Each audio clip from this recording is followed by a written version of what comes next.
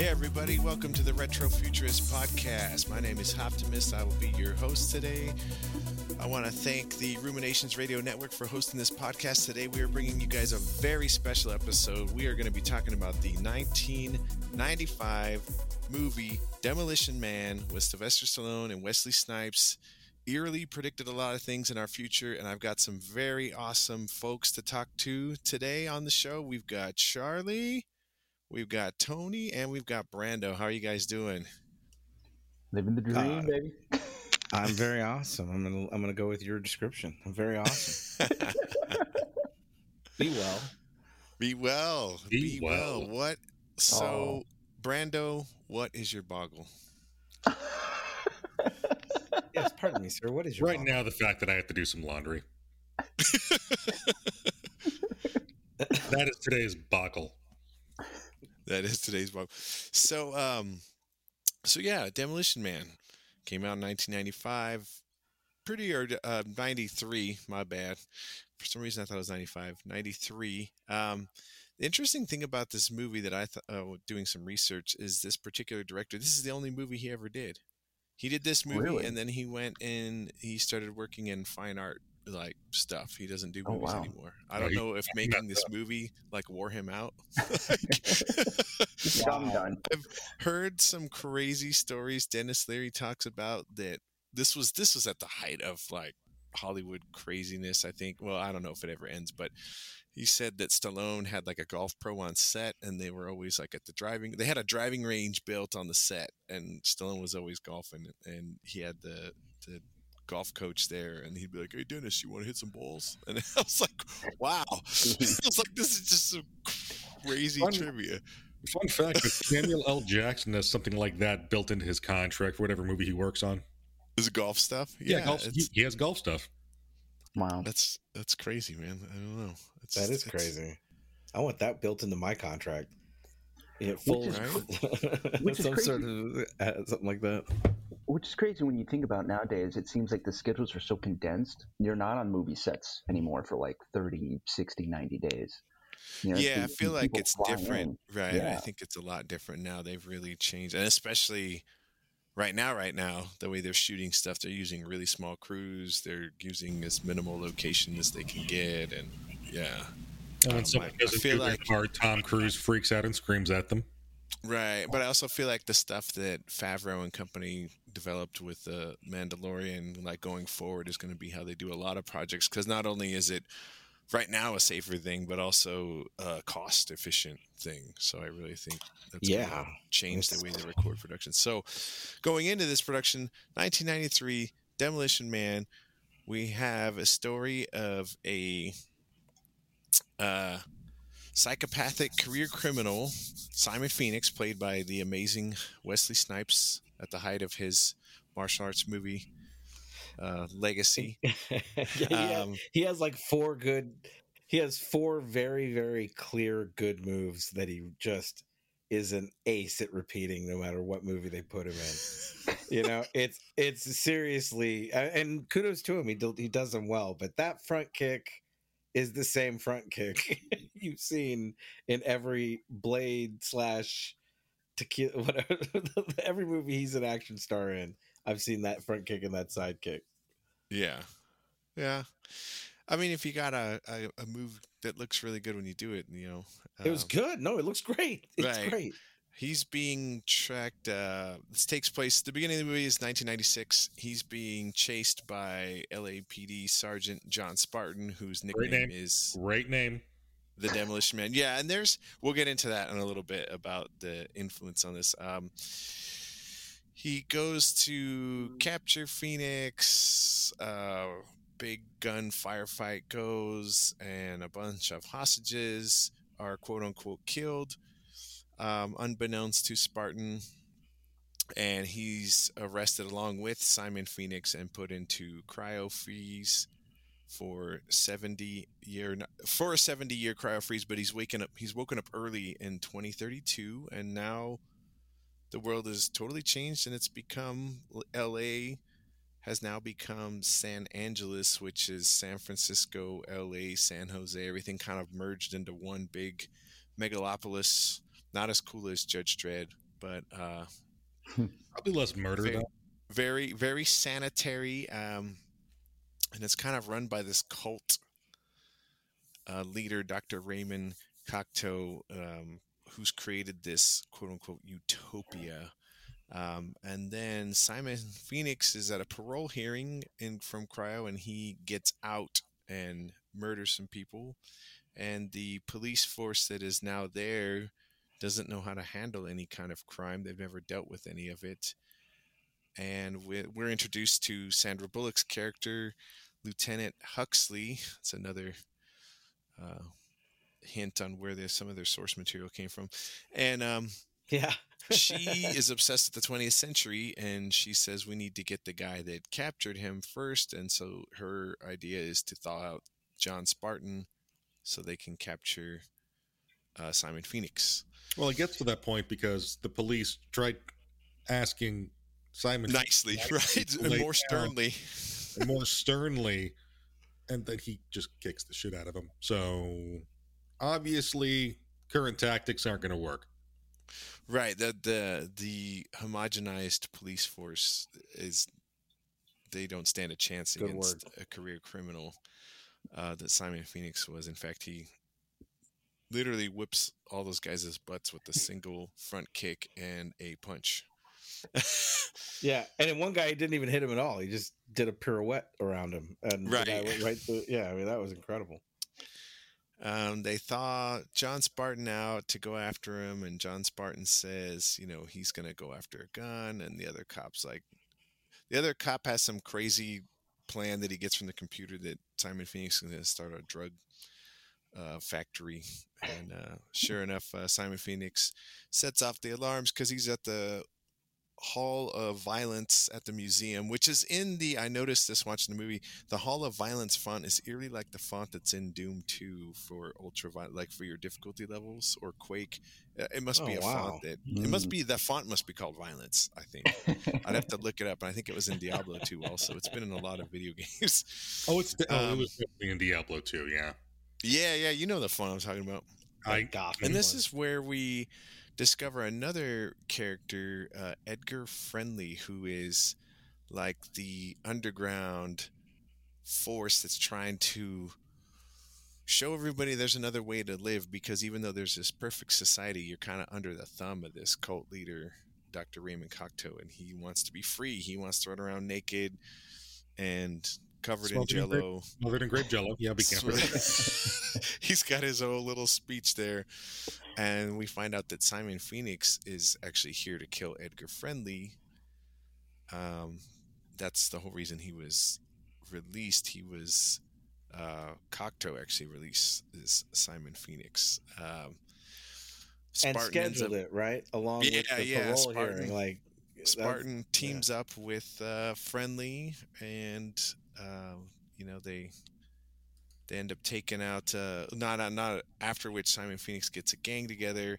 Simon Phoenix's gang then kills Cocteau, and then that's when Friendly and John Spartan team up, to take out Simon Phoenix. And then we're back to a society that has now seen violence, and the movie kind of ends with maybe some hope that they'll get some semblance of a more of a middle ground of life, not a utopia, not a free-for-all anarchy. There's a bunch of great one-liners in there too. So anyway, don't touch that dial. What I find interesting is, the idea that even in a utopia, you're going to have resistance to that. And it's probably true. I think any time in civilization that we've had close to a utopia, or something like Alexander the Great, or Genghis Khan, where they've done so much and united so many people and conquered so much land, at some point there's a tipping point where one little thread can come undone and break that whole thing.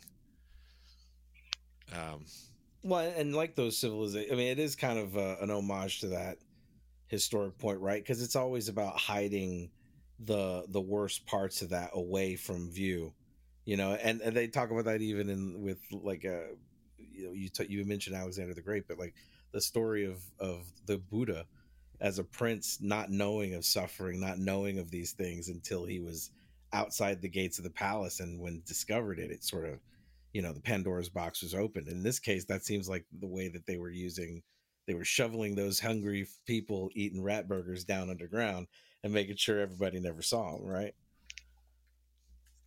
Yeah, exactly. And well, and basically, if you didn't want to live in their utopia, yeah, they would cast you out, and you would know where to go. Um, but people will find a way. Like people will always find a way to survive. That's the human race's biggest genetic trait is adaptability. The current Homo sapien, we evolved past the generation before us for adaptation reasons. Like we developed sweat glands so we could run longer and go further. You know, we aren't as strong as Homo superior, but we were smarter and could travel longer distances, and that's what the human race does. Is we adapt. It'll be interesting to see what really happens. You know, as we drain this planet Earth of all of its resources day by day going forward. We'll revisit this in 10 years and see where we're at after a big earthquake. And right.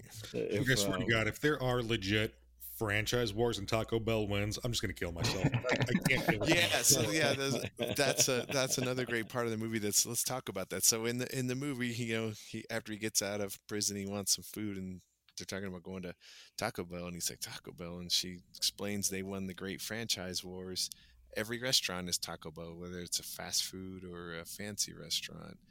From what I understand, they approached some of the other franchises, then they didn't want to have anything to do with it, like McDonald's and Burger King and whatnot. Taco Bell's like, what have we got to lose? Right? I mean, yeah, really. Interesting side note, I guess in the UK, Taco Bell was not a thing at all. So there's actually a different version of this movie where the lines are dubbed and they're talking about Pizza Hut, even though there's Taco Bell shit all over the screen. Yes. Yeah. I would like to find it's the UK version. I'm almost tempted to buy a UK Blu-ray of this to see if it has those lines in it, or if it's been changed by now to just be accepted as Taco Bell. You might have to go back and look for a UK VHS or something. I really hope the dubbing is just awful. I really hope the dubbing is if I can find awful. the clip, I'll send it to you. It's pretty funny. The thing that always struck me about this is that now Taco Bell is high level cuisine, fancy restaurant. But if it's every restaurant,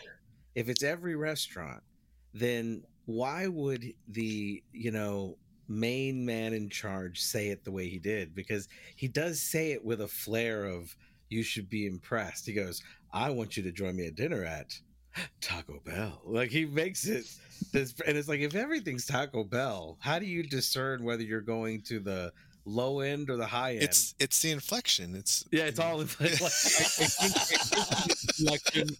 Well, like the uses of fuck. Taco Bell they were going to.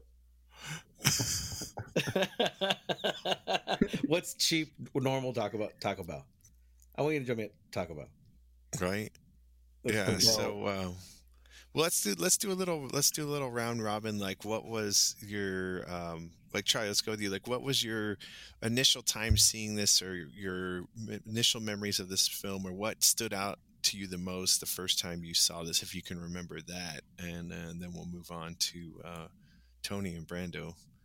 You know, I think this movie hit right as I was around, say, 18 years old, 17 years old, and it was almost immediately a cult classic, and you just loved the characters, and I don't remember caring about it being particularly believable, and we had no idea at the time. That's what I remember, is thinking, oh, right, electric cars and everything's Taco Bell, haha. And, you know, I really didn't put any stock into it, I would say, the first time, but I remember just Wesley Snipes being absolutely huge. and Dennis Leary with his asshole video and his stand up, and he was like jumping up and everything. So this was a hot commodity, and I saw it in the theater more than once. Back when you had to see it in the theater for months, you'd have 3 months and it would still be there because people were still going to see it for a good action movie, and it just was great, memorable. I mean, it seems to stick as a staple of the times for, like, it really speaks to how we were thinking in the 90s, I think. All right. What about you, Tony? Yeah, I don't remember this movie very well just because R-rated movies were not really a big thing in our household, unfortunately. And but I think I did remember watching it, later on VHS after it had been out for some time, and rewatching it now was very interesting. I just found myself chuckling in a good way just throughout the entire film. I just thought it was actually one of those really cool, 90s action films that I really, really liked back then. And just the characters, they really cracked me up. The dialogue, man, a lot of the snappy dialogue. I loved the corny one-liners. And then, just eerily how some of the elements in it pertained so appropriate to today. Like that one line, I think it was Irwin when he said, "We're police officers. We're not trained to handle this kind of violence." Right. And it was that line hit so differently now. Obviously, it's just like, wow. Just like, tell you the thing Rob Snyder said that made me laugh is just this passable line that you wouldn't think of, is when he goes, "He likes your idea, Chief." Like, he just like, for some reason I lost it when he said that. That's right, Chief. Yeah, for his little screen times he had, he was like very memorable. And then that line he has, if you want to go to an automated prompt, please press 1. Oh yeah, when he answers the phone. Yeah, I noticed that on the rewatch. I was like, that's hysterical. It's great. Like, and it's crazy too, because reading about how many different writers touched this film and how many people were actually that's interesting. Yeah, there was like multiple writers, and at one point, I think when Silver came on, he essentially paid a bunch of money to the writers just to make them go away, and then he reworked all the scripts with another writer, and it's pretty incredible. Just so many lines that just made me chuckle, and I'm such a huge fan of Wesley Snipes. I really think he's an underrated actor. He's just. And it seemed like he was just having so much fun with his character, and it's a lot different. You could see too probably how some of the elements of villains later on could have been influenced by his performance. Oh, I've got a lot pertaining to that. If you come back to that later, I have some thoughts and questions for you guys about that exact thing. Yeah. Well, I know one person that was hugely influenced by him just in his hair was Dennis Rodman. Yeah. Did his hair just like that after the movie. Now, I read a story that Wesley Snipes hated that hair, so as soon as the movie was done, he got rid of it ASAP. He fucking hated it. I thought that was hilarious. All right, Brando. So I was 10 or 11 when this movie came out. Thankfully, R-rated movies were a thing in my household growing up. I've met your dad. I believe that. No, I mean, my parents were divorced at that point, so it just, that was all on Mom. I have this image of your dad and you watching Deer Hunter at an inappropriately young age. Oh my gosh. Close. It was Pulp Fiction. I was very confused by the pawn shop scene when I first saw it. Anyway, so no, and it's like we've all said, it's, one of those unassailably perfect 90s action movies. It's got two big name actors. Snipes just totally steals every scene he's in.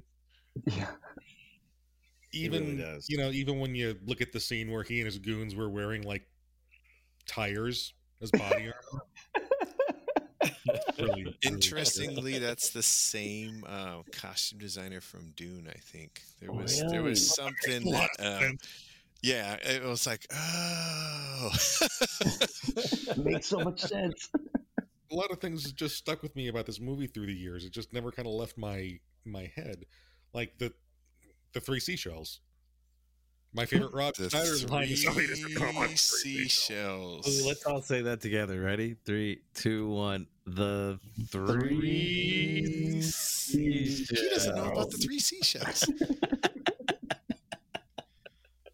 Just the fact that Stallone referred to sex as the hunka chunka, the weirdest. So yeah, let's jump off Brando's point here. One of the things that's eerily relevant, like now, in a way, is like the non-transference of human touch and fluid transfer, and like how everything was so sanitary in the future in this movie. Even sex was like virtualized. That whole scene in the movie is hilarious. He's you mean adult PlayStation VR? Right? Is what they're doing. Pretty much. No, I thought the non-touch was hilarious, and my wife's a nurse, so the whole time we were watching it together, we're laughing about that, and how relevant it is to her everyday life when she goes into work. So definitely laughing about that. That was just absolutely funny. And then the three seashells, I mean, I had to refresh my memory because I remember reading about the theory behind it, and not the greatest answer for how I think it was written, that it was intended to be used. But I totally think. Oh, please go ahead. Yeah, go ahead. Let's talk about it. Well, there's the first theory I read, and this is the one that is probably what they meant, and it's kind of still not. I don't know how this is sanitary, but where you take the two shells and use them to get the brunt of the waste out, and then the last shell left, you kind of scrape whatever's left. But then what do you do with the shells? Not sanitary, man. Right. The other theory that I guess Sandra Bullock was quoted as saying is she thought she heard the production guys saying that the three seashells were like disguised as buttons for the toilets all being bidets, and then they would just spray your ass, right? That was the angle or the amount of pressure or whatever. I do think it foreshadowed that, because that's a big, like, dude, everybody's into bidets now. You can buy, like, if you go to I love toilet attachment. Toilet seat is the best thing I have. You heard it here first. Brando knows the three seashells. Now, I am only going to buy one if I can get one with three seashells on it. Look, all I'm going to say is, between my bidet toilet seat and the heated seats in my new car, my asshole is very happy. That's what I gotta say, Hop. That's a really funny product, like, for merch. If somewhere down the line there was an RFC toilet with three seashells on it, like a bidet head, that'd be so great.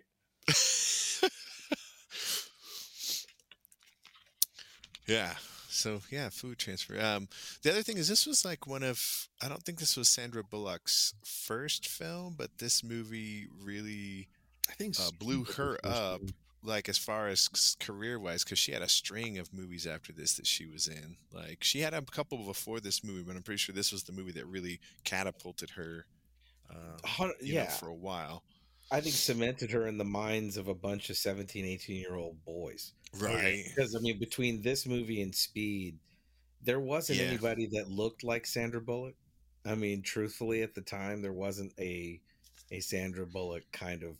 I mean, she was definitely had a look, and I think, especially in that movie, for whatever reason. By the way, her whole outfit looks like something you would see everywhere today. By the way, stretch pants, boots, leather jacket. I mean, I could fashion go to New forward, Orleans. man. They were Starbucks like 8 a.m. You'll find a blonde white woman pretty much wearing that outfit. Yes, 100%. Yeah. We had talked about this earlier, the names of these characters and the whole sort of base plot is kind of steeped in two stories. You have Aldous Huxley's book Brave New World, and then also H.G. Wells' Sleeper Awakes. And both of those are like sort of the loose influence for these characters. I mean, Simon Phoenix is named for the character that always comes back, John Spartan, the guy that always takes him down. And then Huxley, Sandra Bullock's character, is obviously named after the writer. I thought that was pretty clever how they threw that in there. And she's a badass. I mean, they clearly write her to be you know, a badass. And I do have a question. If we want to talk about the Phoenix character, I couldn't help but feel like there were a lot of Joker-ish tones to that way that he played it. Like as in like almost like riffing off of Nicholson's '89 Joker. Yeah. Because I mean that was the only Joker. Or just even what his interpretation of what that character would be like. Yeah, no, for sure. Yeah, I could totally see that. And there was a Joker toy in her office. You can see it briefly. Yeah, it's across from one of the, which I really like, the Lethal Weapon 3 poster. Right. It's got all this accoutrement from from the 20th century, and it's great. Listen, this is probably too sad that it's true, but nothing says 20th century police justice like Lethal Weapon 3. Yeah, but yeah, I agree with you, Charlie. There was a lot of elements that it could see. Yeah, I wonder if it was influenced by a Joker circa '89. And I mean, I found it entertaining. I just thought I couldn't help but feel that vibe. Well, and even Spartan, I would even kind of say that even Stallone's character, his one track, like "We Gotta Stop Him," was almost like Batman-esque. Like whenever the Joker is on the run, Batman is like, "We gotta stop him," like because he knows how crazy the Joker is. Nobody believes him, right? And it's sort of like this movie too, when he's telling these cops he's going for a gun. You know, I know him. This is what he's going to do. Well, that whole thing, the whole motif, sent a maniac to catch one. They touched upon that relationship with Batman in certain stories. That Batman, in a sense, you could argue that he is a maniac, dressing up as a bat. I would tell you, I think hanging out with Phoenix would be a lot more fun, though. You know, like he's always got the cool, funny ass things to say, and Stallone just comes in look like crusty white bread because all he could say is like, you know, these one-liners. Like, back in my day. Yeah, Snipes sets him up for so many things. He's like, think again. Like he says a bunch of stuff, and then Stallone's response is "think again, gunshot." Yeah, don't count on it. Really, who has the best one-liners in the movie is Sandra Bullock with all her butchering of 20th century lingo. Oh, so funny! You really licked his ass. Yeah, you really. Let's go blow this guy. Yeah, Stallone saying "away" was one of my favorite moments of acting because it actually felt blow this guy away. Away. Like it really felt right. It felt spot on.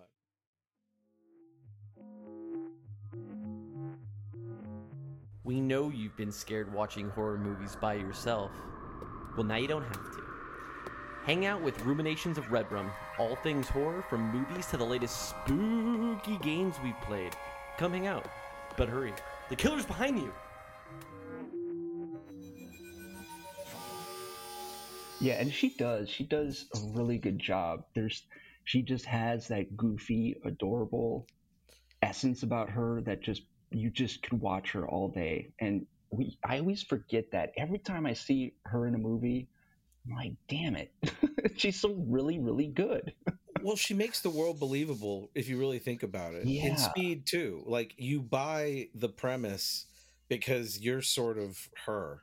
Like, her astonishment and, you know, so on and so forth. It's all you believe that world is real. And she delivered that sort of innocent doofiness. Yeah. Kind of like a 13-year-old girl that's just learning these things, right? Like, she has that youthfulness to her, like when they're singing the hot dogs ad. Oh my god, dude, that whole thing is hilarious, right? So in the future of Demolition Man, commercials are what people like to listen to on the retro station. Armor hot dogs, hot dogs.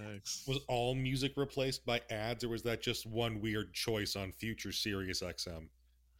Yeah, they say it's the most popular, so I felt like I thought of memes It made me think of memes. Oh yeah, that's a good point. Holy shit! Because there are people that I talk to or interact with online, and it seems like they can only interact with you in a meme format, and you're like, no, can I get a real answer? Like, It's you know what one of the cool. I don't remember who I heard about this from, but that's one of the things that caught my attention. Someone was saying that that's their interpretation of emojis and memes, is that it's hieroglyphics for our time. oh yeah, 100%, I'd agree with that. Holy shit! And so then it's because it does. If you go and try to read hieroglyphs, and you look at like how if you look at it as emojis, you're like, oh, that guy's walking over there. He's giving the corn to that guy who's throwing it up in the sky, and there's a ship. And then why is just like you start seeing it as emojis. So why is the eggplant crying? Because he didn't have any Armour hot dogs. The dogs kids like to bite. One of the real stars of this movie, though, real stars, is the 1970 Oldsmobile 442. Such a beautiful car. My dad had one, not as pretty as the one in that movie. It was white. But yeah, I loved that car when I was a kid. My dad has a 69 Cutlass convertible. White. Great car. Okay, so questions that popped up immediately upon seeing this beautiful vehicle. A, where does one get a great paint job and a car worked on in this underground world? Right, because this is why you park in the shade and not out in the Tucson sun. Right, and then what's it run on? I just want to know what it runs on. Yeah, like it's had a full for like 35 years. If we're gonna stretch over into alternate movie timelines that'll be covered, it's probably running on pig shit, like in Mad Max. Oh, right. Okay. Gotcha. It's a stretch. Hey, but maybe rat shit in this case because of what they're eating. Because of the rat burgers. They're using all of the rat. It's Dennis Leary's car. It's Friendly's car, right? It has to be. Maybe it's never I don't think it's ever identified. It's just down there. I gotta wonder if maybe it was part of the museum thing and they stole it. Like, maybe. Who knows? I just love cars that are so badass, and this is a 90s thing, that can take a full barrage of bullets from a clip straight inside of the block and keep on running. And bust through gates and glass and everything and just keep rolling. Well, any movie car can do that. Yeah. Not the limo from Logan. Not the limo from the... Well, it's plot. I mean, it's whatever the plot is, exactly. Right? So if the car has plot armor, that's not going to matter. I'm just saying. The car in Logan did not have plot armor. That limo. I mean, to be fair, the guy did show up to Taco Bell on like a straight up old school dirt bike. I love how dirt bike is always the answer for sci-fi movies that don't have an answer. Yeah. Like, we can't just keep getting 442s. What are we going to use? I got a dirt bike back there. I think it's my cousin's. He doesn't ride it anymore. We can use it. They got it from the Mad Max slot. Yeah. Right? Oh, that's funny. Great. It did seem like that for sure. And how many times? Just great too. Like the amount of times John Spartan needs to run before he gets shot and dive from how many bullets and blades and lasers. I got a chicken or the egg question for you about that. Like, is who did it first? I know now it's a Tom Cruise meme, right? Like Tom Cruise is always running. Yeah. Did it start with Stallone? That's a good question. Possibly, yeah. That's true because he did. Although he looks like he's working to run. Yeah. If you look at him when he's running, he does not look like a natural runner. It's rough watching him. I was rewatching Expendables and him chasing down that plane. Oh my gosh! In the first one. Well, he's 70 something now. Yeah. When they did the first Expendables, he was late 50s, early 60s. So supposedly there's an Expendables 4 coming too. I love those movies. They're so silly. They're Expendables 4, starring human growth hormone. Right. right? Yeah. I wouldn't be surprised to find out that he stopped actually being able to physically speak like 20 years ago, but they found a way to wire in like a really intricate speak and spell, and they just kind of type in the script, and he just goes to town. Yeah. Be well. Be fucked. Yeah, exactly. Be fucked. I did like the part where he doesn't know how to use the seashells, and there's the machine that gives you demerits for cussing, and he just says a bunch of cuss words to get a bunch of paper so he can go wipe his ass. Yeah, I loved it too, where they were really good. Credits for violation of the verbal morality standard. Yes, I haven't seen the movie in 10 years. I still remember that.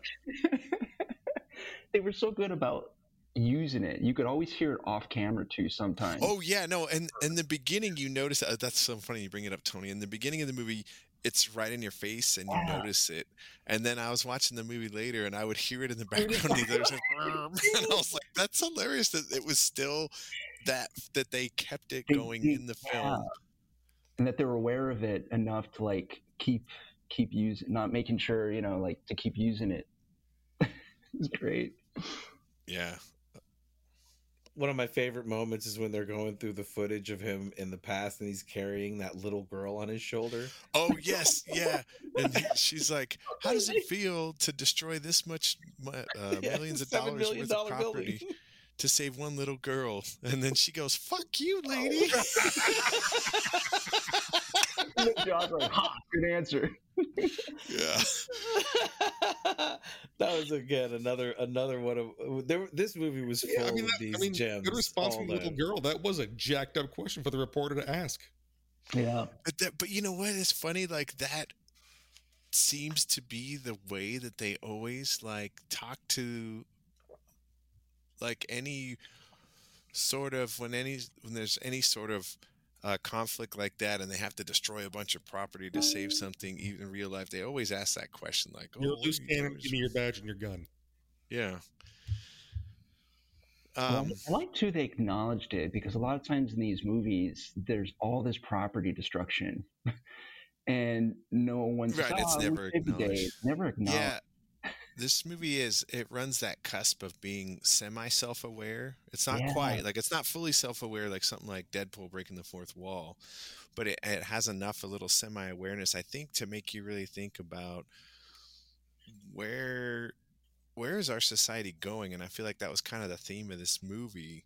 Like, do we want this utopia? Do we want all of these rules and laws? And like, do you want to live in a world where you can't cuss and do physical things like mixed martial arts? Like when they said no contact sports, like when he's listing all the stuff you can't do, I was like, fuck that. I do not want to live there. I would be hanging out with Edgar Friendly, eating rat burgers and covering myself in Why would I want to live in a world where I couldn't get a good steak?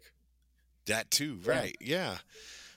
So like really to me, like the core theme of the film is like almost like freedom, not freedom and like you should have the choice to live.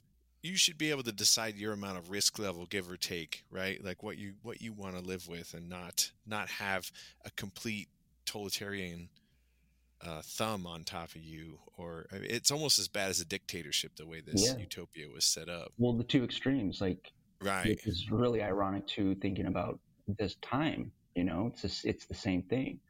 Is the two extremes? Just like the two extremes, just being just not the right answer, but really finding more of a balance between both sides. Sorry, what was his title? The guy that Captain White Man, the old white guy. What's his name? Was he Chancellor? Was he Viceroy? I mean, what was the? It wasn't Mayor. It wasn't Governor. No, it was Governor, right?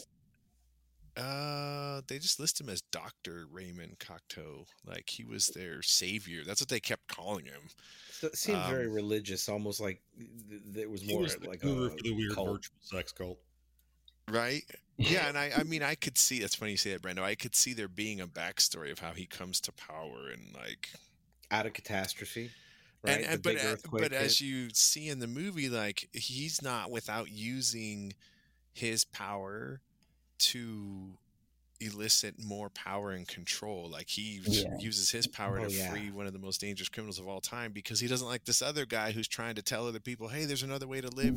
Come underground with us and overthrow this eat rat burgers, drive Oldsmobiles. Fun for all ages. Well, it's also just because, Friendly's version of freedom is so counter that neo-Asian-y retro styling he liked in his clothing. And he's clearly an obsessive compulsive guy. He wants everything structured in an order exactly how he wants it, like a cult. He's a cult leader. Yeah, no, for sure. Yeah. And could we acknowledge that cult leader had the best assistant? Yeah. Orko from Beetlejuice. Good old Bob.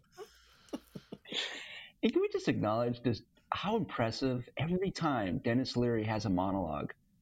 I mean, the guy smokes like it's a chain smoker, and the lungs on that guy. Oh, the fact that he doesn't have to take a breath when he says these things for like a minute straight. It goes off, and you're like, dude, I know how much you smoke. I mean, the thing about him early in those movies, when he played this like role that was in that capacity, I mean, it felt like he was doing his stand-up. Yeah. Just kind of delivering some version of his stand-up. And look, was hilarious. He's a funny guy. I loved his stand-up, and it worked. And it is perfect, right? It was perfect for a guy named Friendly. Yeah. Well, and it seems like with it's funny you say, it seems like with comedians, they either adapt to working in film, or they're like him, they get put in movies to be kind of themselves in a movie and not really another character, and they don't really make that many movies, and then they kind of disappear. Like that's pretty much what happened with him, right? The Pauly Shore effect, yes. Yeah. Their stick only works for so long and for so many things. They're put in there because they're token hot at the time, and they're people are like, oh, put him in a movie that'll sell their fans will come see it. But back to the like theme of the story, it's about like, would you rather be in this perfectly controlled utopia where you have no choice, almost like a allegory to like some sort of ultimate version of socialism. I'm not saying socialism is bad, but I'm just saying in the movie, like this super controlled, you can't do anything. What dumb people think socialism is. Yeah, so it's communist. It's very communist feeling. Like it didn't seem like anybody had a salary. Right. Like they don't mention it directly, but everybody's driving the same Gullwing Tesla. And that was funny that the cars looked eerily like Teslas, but Gullwing. Yeah, and they sound like them. I mean, for the way that we would imagine. They nailed the cars like almost perfectly. And the self-driving and the fact iPad. that California is banning gasoline vehicles, new sales of gasoline vehicles by 2025, something like that, 2030. It's coming up soon. It's got to be somewhere in the 2030s. Yeah, I just remember seeing that. I was like, "That's crazy." And nobody has a gun. No cops are carrying guns, so guns are gone. Freedom of speech is practically gone. There's clearly no freedom of religion because this guy's the end all be all. He's Kim Jong-un. White right, guy and then version. And then the fluid transfer, and you got to have a license to have sex. It's almost like they're controlling genetic manipulation, genetic engineering. That's your license to procreate. I think it was procreate. Yeah, well, so.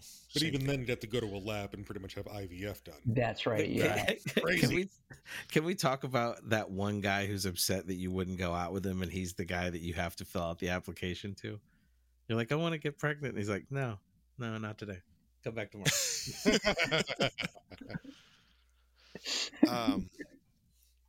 Yeah. So after this, have you guys seen this movie's influence on any other movies, shows, games? Have you seen any of its influence stretch out to other things?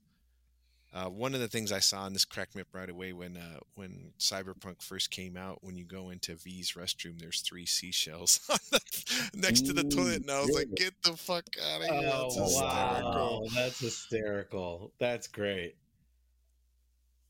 I can't really think anything on top of my head, but obviously I'm sure like a lot of the subsequent movies, whether they even dealt like, was Johnny Mnemonic before or after? It was right around the same time period. I think it was after. I want to say it was after. Yeah, you're probably right. But even wouldn't this be true about? I don't remember it well, so I can't. Would this be somewhat similar to? I would see some influence in Minority Report, maybe. Mm-hmm. Yeah, you know, just a little bit of that pure figure at the top, being corrupt and. I wouldn't doubt that probably echoes of the original story of Minority Report, the Philip K. Dick book, was probably somewhat a basis for Demolition Man, a little bit. I see. Yeah, I got you. Johnny Mnemonic was after Demolition Man. Johnny Mnemonic was 95, whereas Demolition Man was 93. Oh, okay. There is one area where I do think that Demolition Man has had an effect on society that I really like. Yes. Hey Alexa, turn the lamp on. Yeah. Well, that's funny. 'Cause it seems like that's one of those things that people have long been fascinated with in sci-fi and culture, like having electronics that are small that you can do things like Star Trek. Before that, Dick Tracy. Like now we have the Apple Watch. It reminds me of the old Dick Tracy where he had his little wristwatch radio, which at the time when they made those original news strips of Dick Tracy, that was a big deal because radios were never that small. You can do that with an Apple Watch because there's a built-in walkie-talkie app. Right. Yeah. Well, and I still think of there's a scene in The Last Starfighter where the alien pilot goes to show the photographs of his family and basically pulls out an iPhone and all the pictures flash over the screen one by one. And he's got this, and this is 1984. And so all I could think about was the same thing with him doing the Zoom call. This movie's got a couple of examples of Zoom calls. And, they're talking on basically an iPad, and their iPhone has a handle on it. Basically, it looks like they took a bunch of side view mirrors from cars and made it into a prop. That's crazy. But it does felt predictive to me. The all those little things that they had.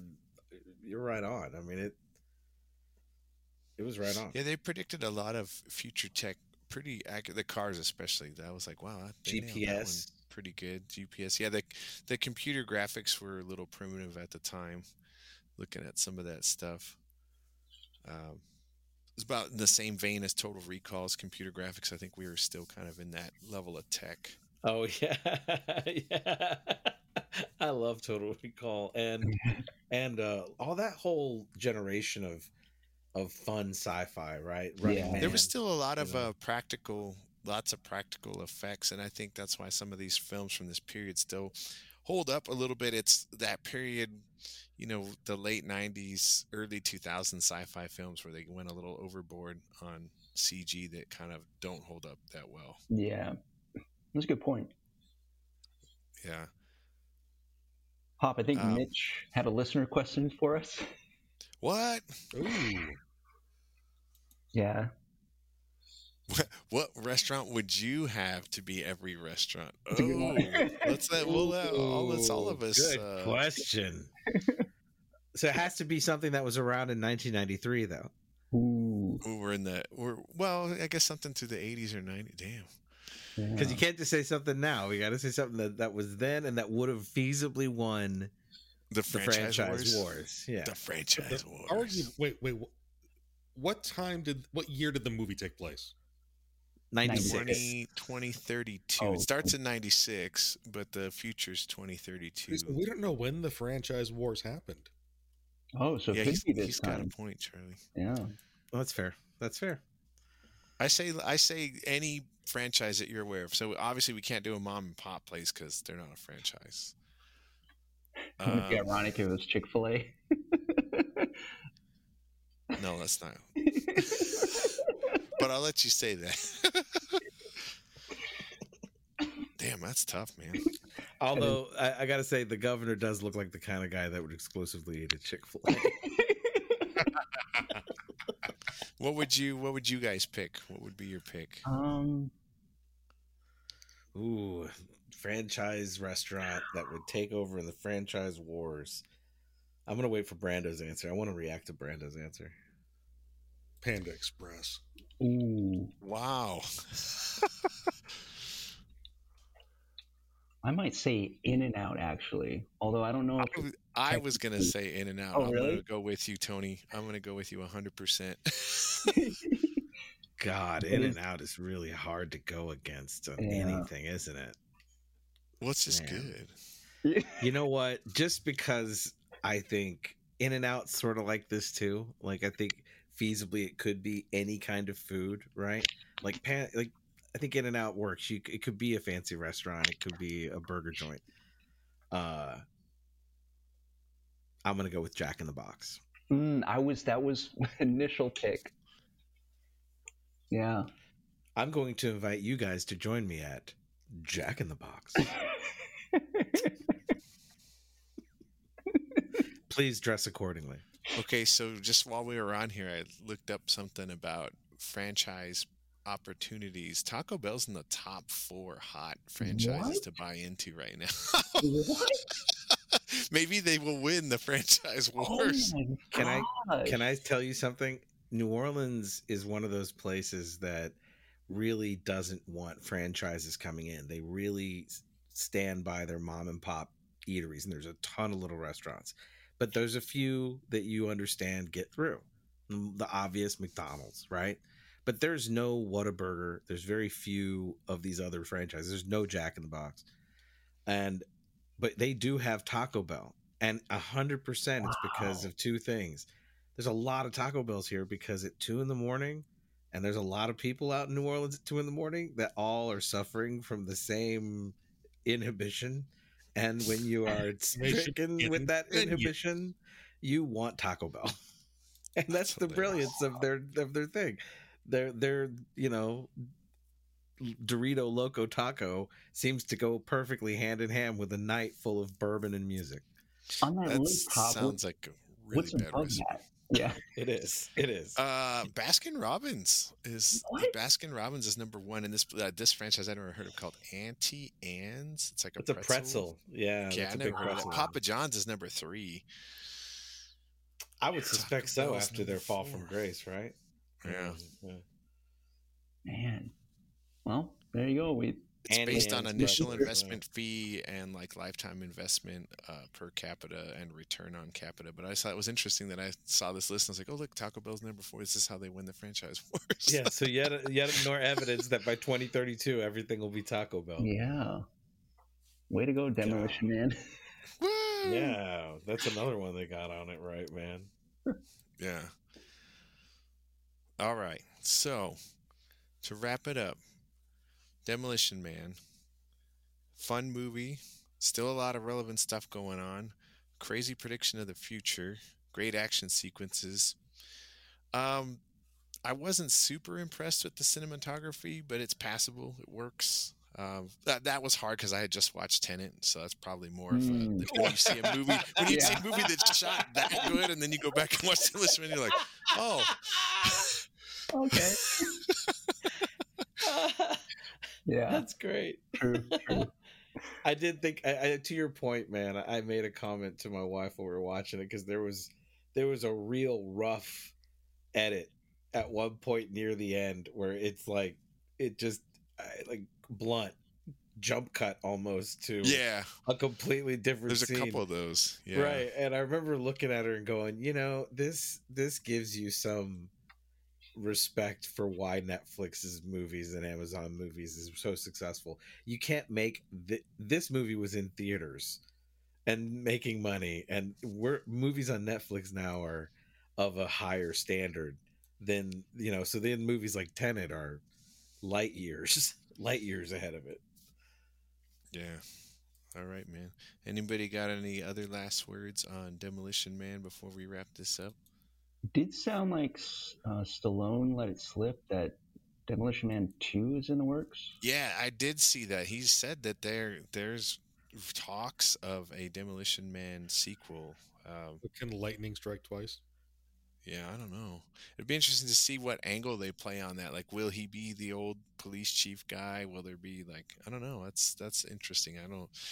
I mean, dude, I love Stallone, but the elephant in the room is the guy is 70 plus years old and he's being held together by duct tape and human growth hormone. And he's an amazing creator, and I'm looking forward to his projects, like his re-edit of Rocky IV.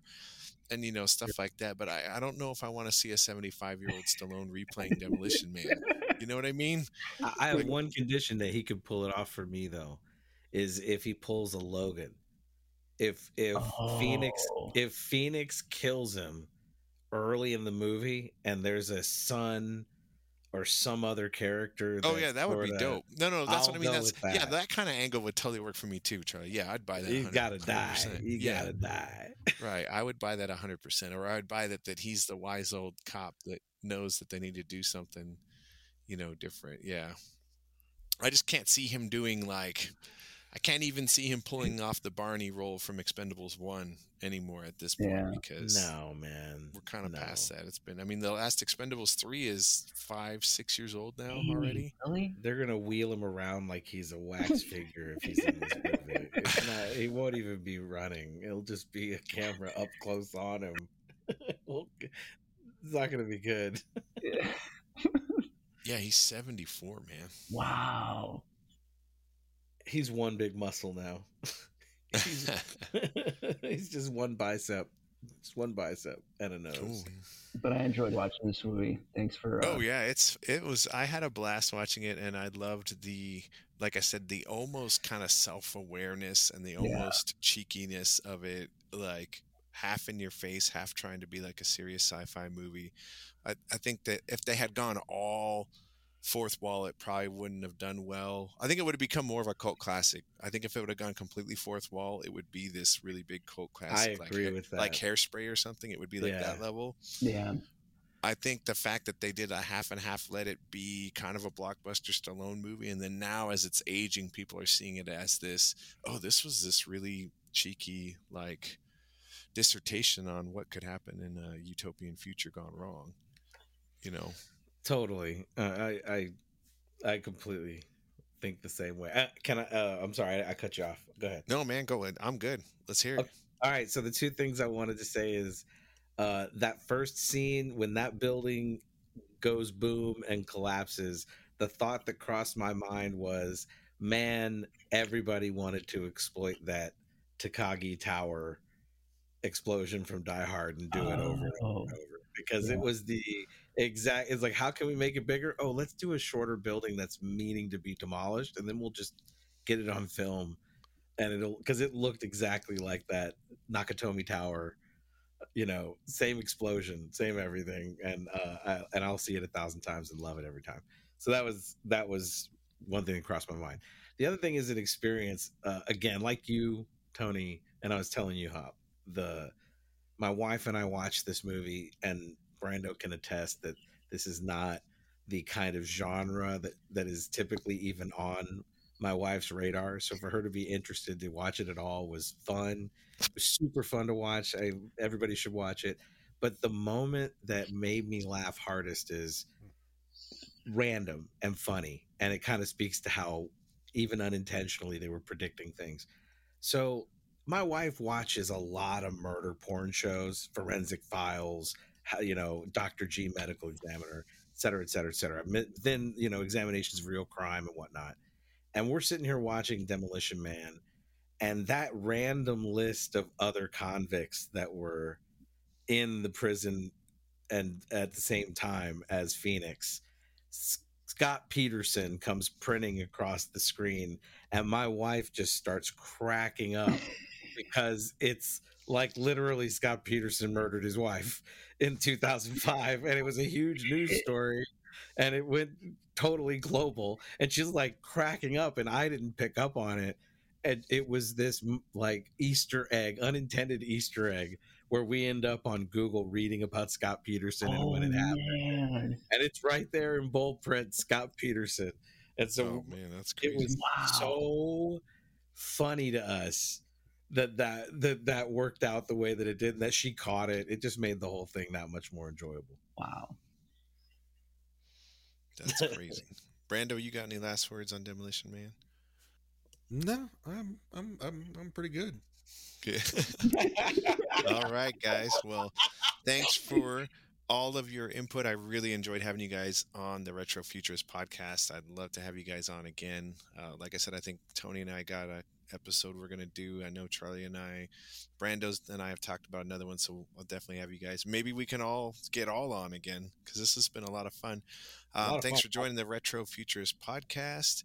Thank you to Ruminations Radio Network. Any last words, gentlemen? You were even better live than on Laserdisc. Woo! And with that, we are out, because that was the technology in 1993 was Laserdisc, right? We didn't even have DVD yet. Nope. Be well. Be well. Be well.